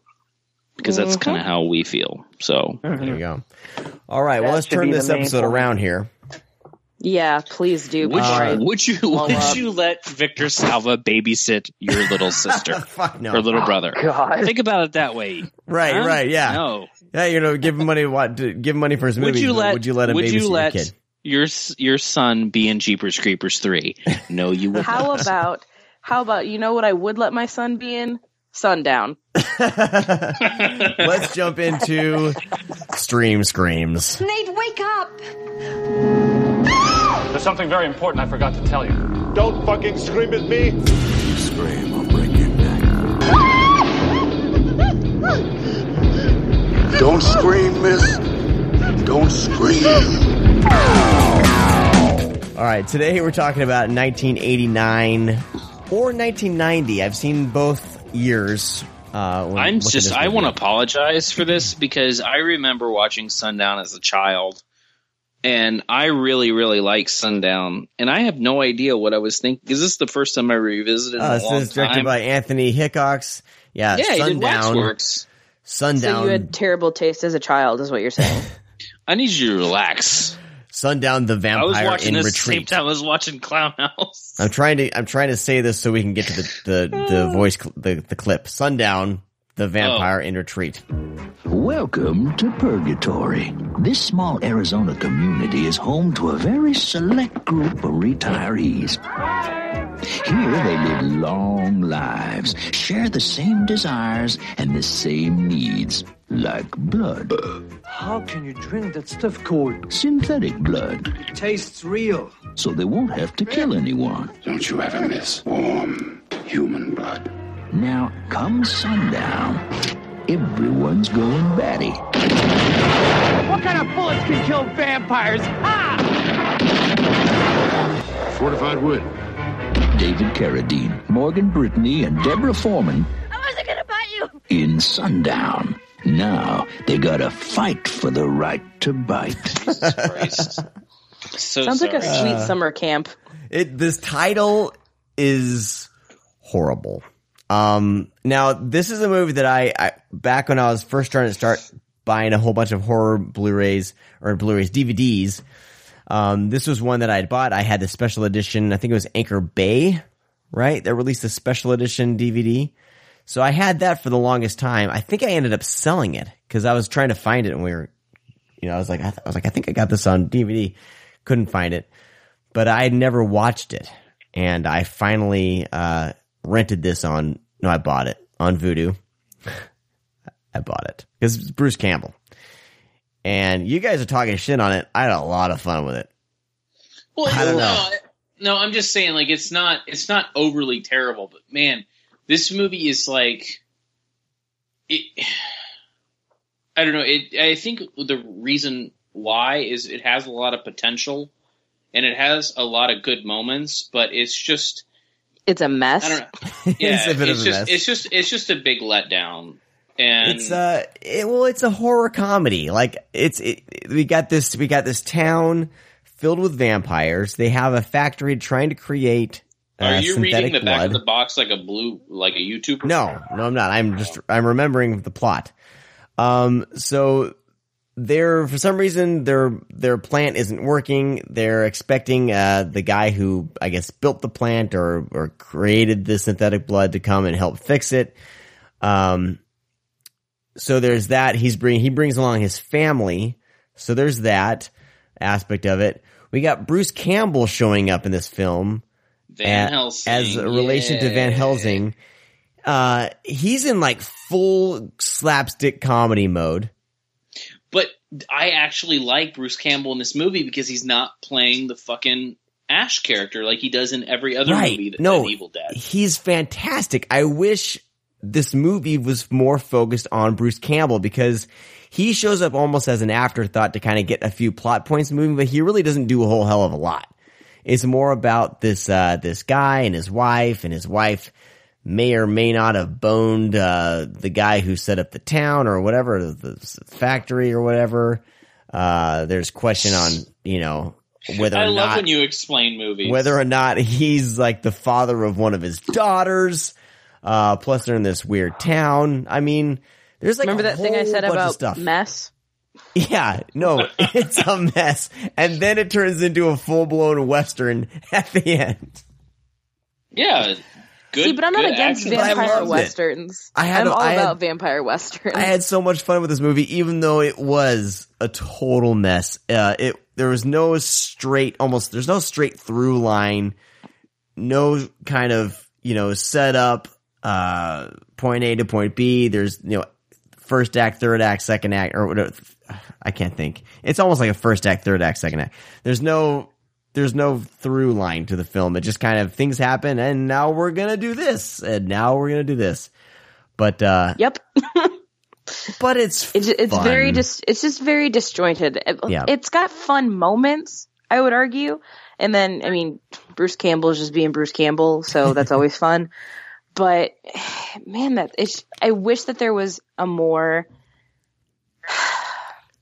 comprehensive story to it. Like, I wish there was a plot that actually made some fucking sense and actually finished itself. Bad vampires that want to take over the town and stop drinking blood, and they want to eat But then there's like a humans. vampire civil war that doesn't... Right. That kind of came out of nowhere because one guy's gathering weird. troops. Yeah, I don't know. I think that whenever people want to argue about remakes, I want to be like, hey, do you know what movie should have a remake? Sundown. Because it has such a good idea and so many good things in it. It's just executed very sloppily. So that's the movie that would be perfect for a remake. Get somebody who can make this sweet ass vampire Western, but make it, I don't know, under fucking standable. There you go. When they turn into bats and there's two bats just kind of sitting on a branch, and the one bat's like, all right, I'm going to go in and see what's up. And the other bat goes, you mean you're going to be naked? And he flies That's the type in of comedy you like, though. And he's spying on the woman. But it's this stupid kind of comedy moment about being naked because you're a bat and you're going to transform into your vampire self. But then it turns into this then it's supposed to be this kind of scary moment where he appears in the wife's bedroom, right? And it's supposed to be this tense moment. It's just, the comedy beats kind of don't flow into one another, No, not at all. Because talking bats that's super silly slapstick. Freudian your slip, brain is everybody. tonight. Thinking about dicks. Well, the guy was dicks. naked. Jesus Christ. Christ. Slapping the bat dicks. Yeah, slap with the bat dick. Oh man, but you're right. There is there's some tonal shifts that don't really make sense. But like I said, it ends on this vampire western note that just goes for broke. David Carradine as Mardalak is great, and like I said, but Bruce Campbell's kind of left behind. I think he doesn't show up until like 30 minutes of the movie. It should have been Dana Ashbrook's movie. Dana Ashbrook should have been the star. Yeah. Dana Ashbrook is great. Was he the bad guy? Was he the... No, he's the kid that's looking through it's the two friends that see their friend's head get knocked off. Yeah. The beginning's great, you gotta admit, though. Yeah, he's Tom Essex in fucking Return of the Living Dead 2. Yeah. Truth. Come on, man. Yeah. Fucking, he's in fucking Stephen C. Miller's Aggression Scale. Yeah. He's in the fucking Willies that we talked about with Brian Peck. Like, he's in everything. We're in so many full circles right now. Like, we're like Venn diagramming with our full circles right now. So Josh is quiet because Josh hasn't seen this flick yet. No, didn't have time to see it. We're not talking me into it. No, we're not at all. Josh, are we talking you into this? I had fun with it, man. I like I said, it's one of those. You know what? Don't do it. Don't listen to Sean. You just put it on and enjoy for what it is. You know? Hey, Deborah Foreman's in it, and she's a Valley girl. Yeah, that's fair. Also, you should watch it at least once. Yeah, no, it's a one-timer. I would rent this. It's a one-timer. Don't buy it. I should have rented it. That's what I was thinking. Bruce Campbell, so I'll give it a shot. All right. Anyway, that was our discussion on Sundown, the vampire in retreat. I tell you, the only thing that comes good out of this movie is Anthony Hickox is the director, and he made one of my favorite werewolf movies of all time called Full Eclipse, where an elite group of cops are taking down fucking LA, but they're all fucking werewolves. Oh, yeah. That's a killer fucking plot. God, you've been talking about this flick. That is that on DVD? Yeah. I talk about Full Eclipse at least monthly to everybody. So I know that when we did our episode with Todd Farmer, when we talked about werewolves, I mentioned it. And then, Ryan Turek is always big on Full Eclipse. But yeah, watch Full Eclipse. Like, fucking action in that movie, the special effects. Like, you literally have Mario Van Peebles teaming up with Bruce Payne's fucking League of Vampires. Werewolves, just kicking fucking ass. Hell yeah. I need to revisit that one. Yeah, no, seriously. Awesome. I think we'll move on to our VHS. Oh my god. Yeah. VHS. Oh my god. Watch Full Eclipse. Video. Oh my god. Nikki. Well, here we are at last. Right where we ought to be. Video. Oh my god! Today, for this segment, we are talking about Night. The Night Brings Charlie. Oh, good. The rag patrol's here. Are you trying to give Dad a heart attack? I thought I told you to stay inside. Be cool. Don't tell him. We're going right back. Get in. I'm taking you home. But the party just started. Well, maybe you should have thought of that. Don't be such a bitch. Get in. Now. I'm sorry. You really know how to screw up a great night.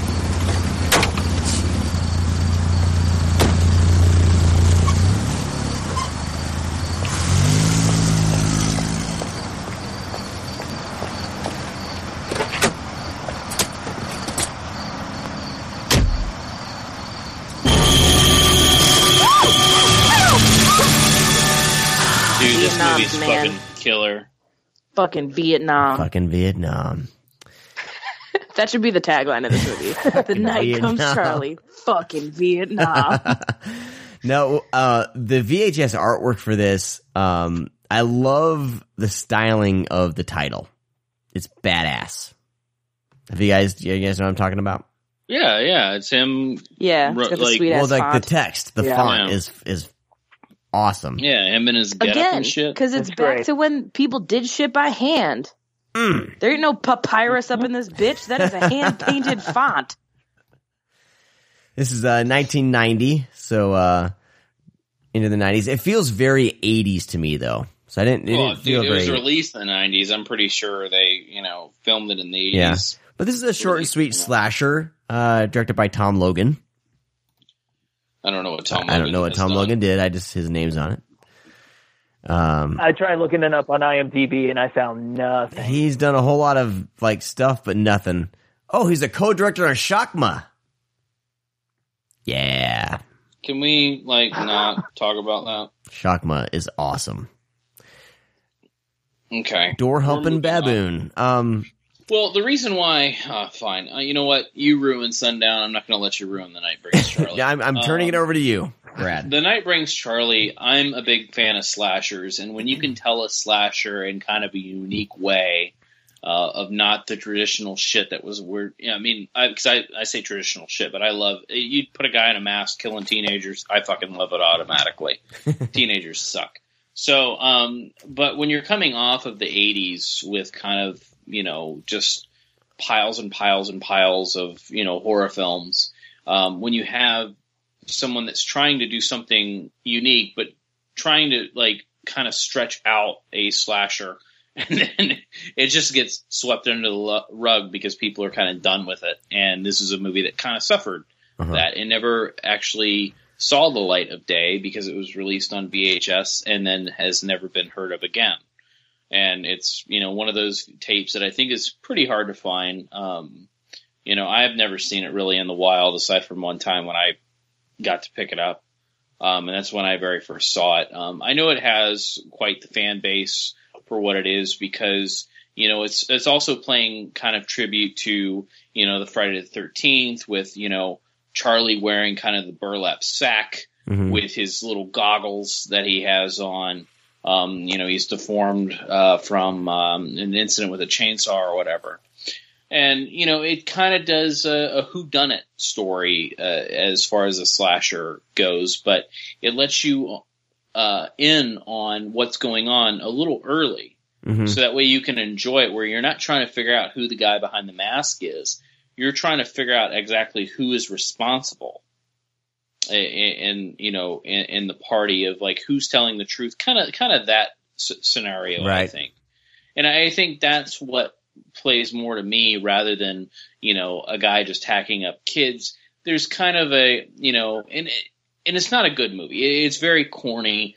It has a lot of one-liners that are just really silly. The secretary in this movie is secretary my fantastic. favorite thing. She's my character in the movie. She is fucking hysterical. The things, just the quirky music that's playing behind them as they just have that. Well, she says stuff like dialogue. "Hey, watch the phones. I'm gonna go pee."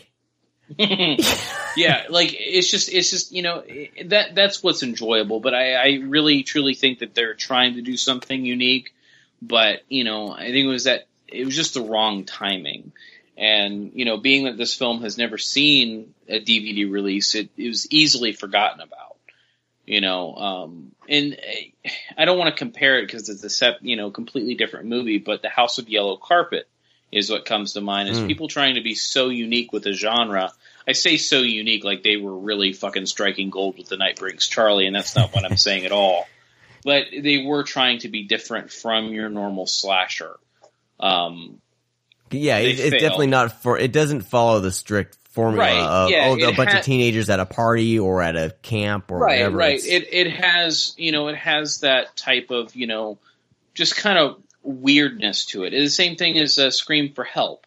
Kind of how that movie's set up. It's the same way. They're trying to do something different, not follow suit of what every single movie does. Because the fucking Burning is Friday the 13th, and you just have all these repeats of these masked slashers using lawn equipment to fucking kill kids. That's fun. Those movies are great, and I don't fault them for that. But I just really like stuff like The Night Brings Charlie because there's a lot of heart behind it. It feels like they were really trying to do something cool and different. They just failed for numerous reasons, but they still made it an enjoyable movie that I wish people would see and would get, a DVD release or a Blu-ray release. And this is something I think is up in the air because I don't know who owns this movie anymore. Yeah, it was like released on, I don't know, some off title on the off company, wasn't it? Let me look. Quest Entertainment.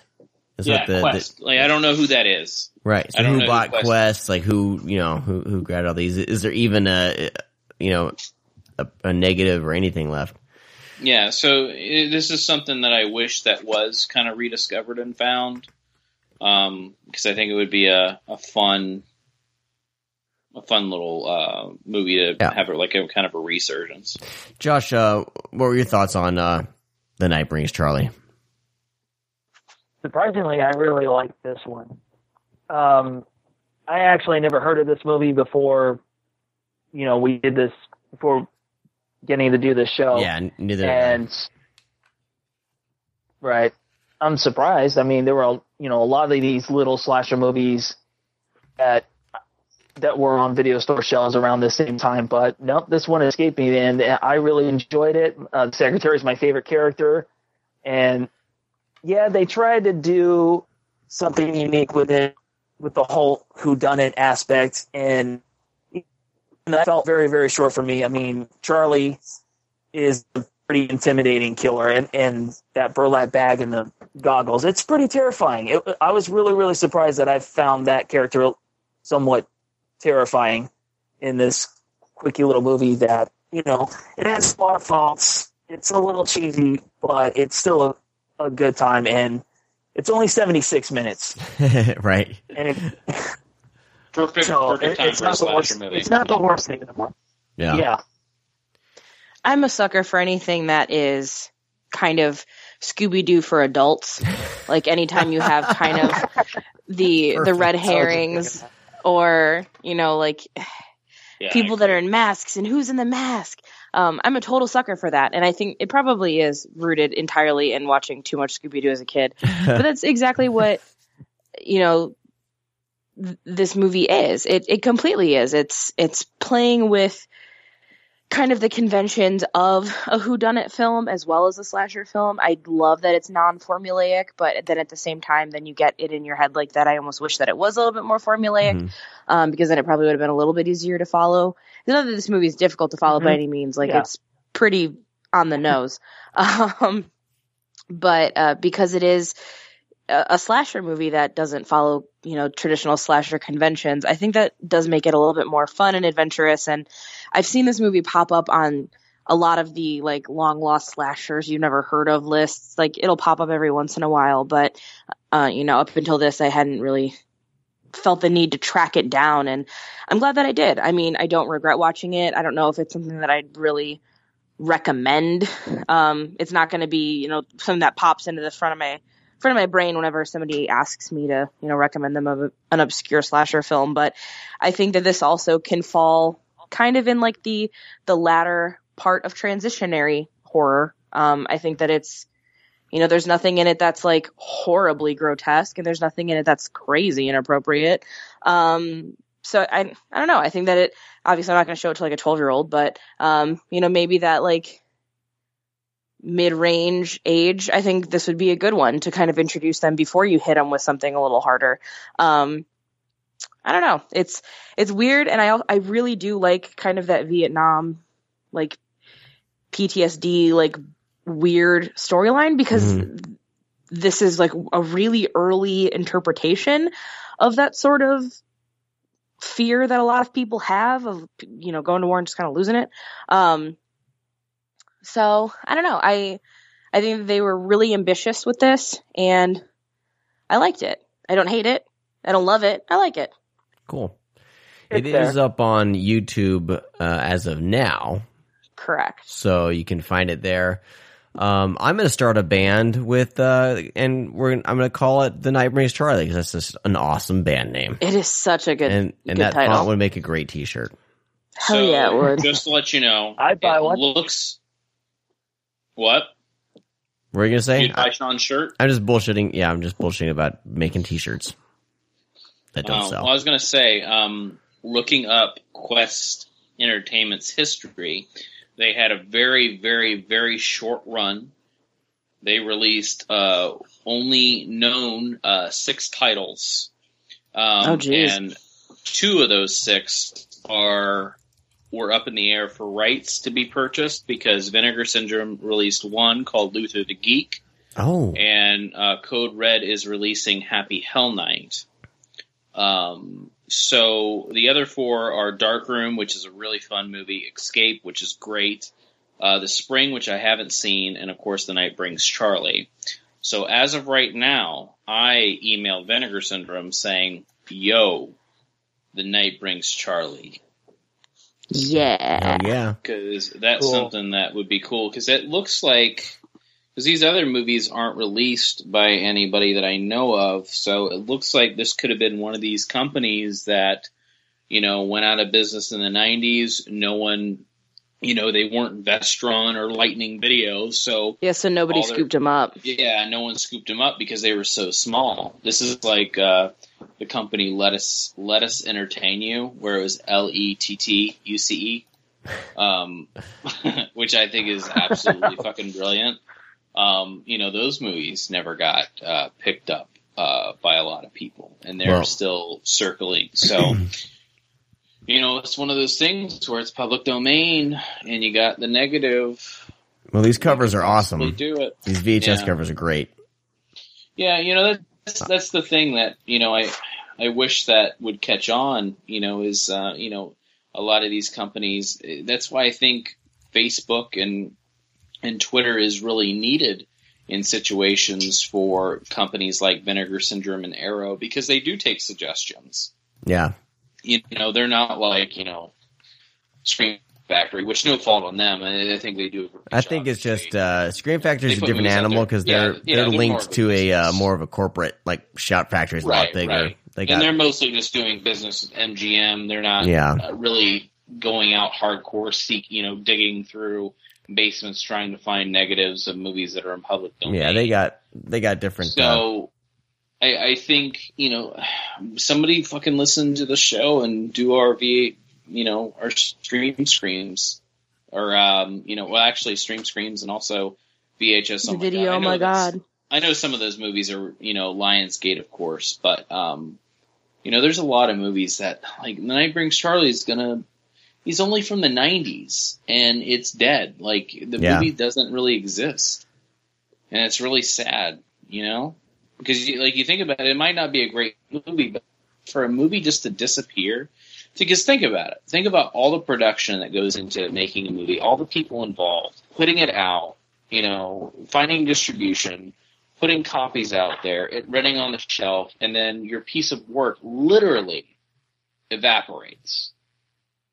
Like, it's not like in an art museum where it's hanging for 500 years or 1,000 where, it's loved from all over the world. You have a movie that you put you poured your heart and soul into and had all these people work on it, and then no one knows about it. Like, it seems kind of devastating to me. Like, honestly, that could give me anxiety. I mean, think about it, though. I mean, just a movie disappearing? Yeah. That is pretty insane to really think about. But you're absolutely right. It does happen. Yeah. And anytime somebody, makes fun of me for having a working VHS player or a beta player for that matter, it's like, well, because so many of these movies, that's the only way you can see them. And they're still valid. Just because they haven't made the jump to the digital revolution doesn't mean that they're any less important. True. Yeah. But it's like one of those things. It's different from a restaurant that goes out of business because they serve food and then it's done. Like, this is actually something that was manufactured and made by the thousands, and all these companies, all these video stores is like, oh, DVD's coming out. Let me just throw these away. And so many tapes were thrown out, and a lot of these titles were because they didn't rent. And then all these tapes are destroyed, and then we just have probably a couple hundred left. And what happens to those tapes? They deteriorate. They break. And there's no, like, we just have a digital file of a VHS tape, but once that computer crashes or you delete it because you watch it, as like, a torrent on some of these movies, you delete it. That's just another, it's like the 9 Lives. It's just one marking one right after the other until only one person has it left. And what if they delete it? It's like gone completely. It's insane. That's crazy. It's erased, and that's what's crazy to me. Like, people are like, "Oh, it's going to be somewhere." No, there are movies that you cannot find. Like right now, you cannot find them, and that's scary. I mean, they do probably exist out there in some fucking basement, or the print is out there somewhere. But as of right now, those movies are not existent anymore. Well, we'll do what we can to champion the cause. Yeah, so if you fucking like a movie, tell somebody about it, because, it could be sitting in some fucking warehouse right now. Yeah. Hell yeah, man. If you see something, you say something. Golden rule. All right. Well, it's about time to wrap up the show. It is 1 a.m. my time. What's up? Please check out our sponsors, Coffee Shop of Horrors. Also, let's see. Grindhouse Video. Grindhouse Video is going to do something else to support the show, where they're not going to be doing the coupon code anymore for them, but they are going to get involved with helping out with a monthly giveaway.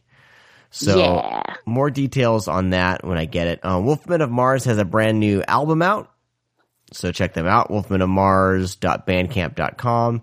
The album's really fun. Really, really fun. And of course, go to inkspatters.com and check out the art of Kevin Spencer. And he has some t-shirts and some artwork and stuff like that. If you're looking for someone to design stuff, freelance design work, he's your man. He designed our logo. As always, if you support any of our sponsors in any way, email us, readme@thescreamcast.com, with a screenshot of your transaction, and we will add you to the monthly drawing that we'll do for some free shit. All right, Josh, where can people find you online, good sir? You can find me on Twitter at Dr. Splatter. And that's probably the best way to find me. Otherwise, just keep reading, just keep coming back to thescreamcast.com and read my stuff.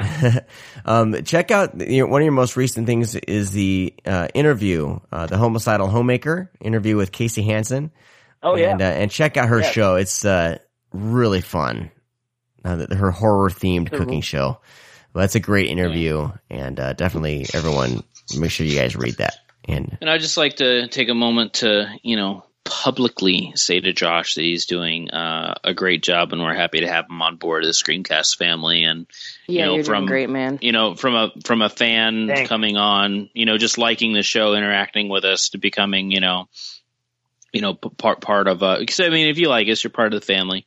But to be like actually taking on such a hey, you want to run the site because we're like busy. and just saying and no doing it for free and all that, and no pressure at all. But anyways, thank you for doing what you do. You do a great job, and every time that article we get an email and you post it, we appreciate it 100%, even if we might not be thanking you endlessly all the time. We truly think you're doing a great, fabulous job. Totally. Brad. Yeah. Are you writing anywhere at this juncture, or no? No. I'm writing, but I'm not doing anything for Screamcast. I'm leaving that all to Josh. Fuck it. Yeah. Oh shoot, we just lost Josh. And then BJ, where are you writing these days? You can find me kind of all over the place. I did take a brief hiatus from writing, just due to medical complications from the cancers. But I'm I guess I haven't really made it public on this yet. I do not have to get radiation for a whole year. Yeah. And that means that I'm currently, detoxing out all of my old meds. And in the next week or so, my brain is expected to be back to kind of like normal capacity. I'm still going to have like my weird mess ups with the things that I say sometimes, just because my brain doesn't work 100% correctly, the way that it used to. But I can actually write coherently again, creative thought, not just like analytical data processing. So I'm really pumped about that. So hopefully you should see me start popping back up on Day of the Woman, which is nominated for a Rondo this year, guys. Yeah. So Day of the Woman, Icons of Fright, and Blumhouse.com. So be looking for that. Obviously, you can always follow me on Twitter at BJ Colangelo. Doesn't change. It's my name. It's my same thing on Instagram, same thing on Facebook. Find me, add me, do what you got to do. Nice. All right, guys. You can find us, of course. Go to thescreamcast.com, and that's where you find all the rest of our stuff. And I believe you'll be able to find our Twitter there, and you can find me and Brad through the Twitter right there. All of you have a fantastic week. Thank you so much for listening in. And, if you ever want to drop us a line, read me at thescreamcast.com. Do it. Yeah. Talk to you later. Bye-bye. Wait, Josh is back on the call. Oh, Josh is back on the call. Josh, say goodbye. Skynet. Oh, don't tell me you're leaving. The party's just begun.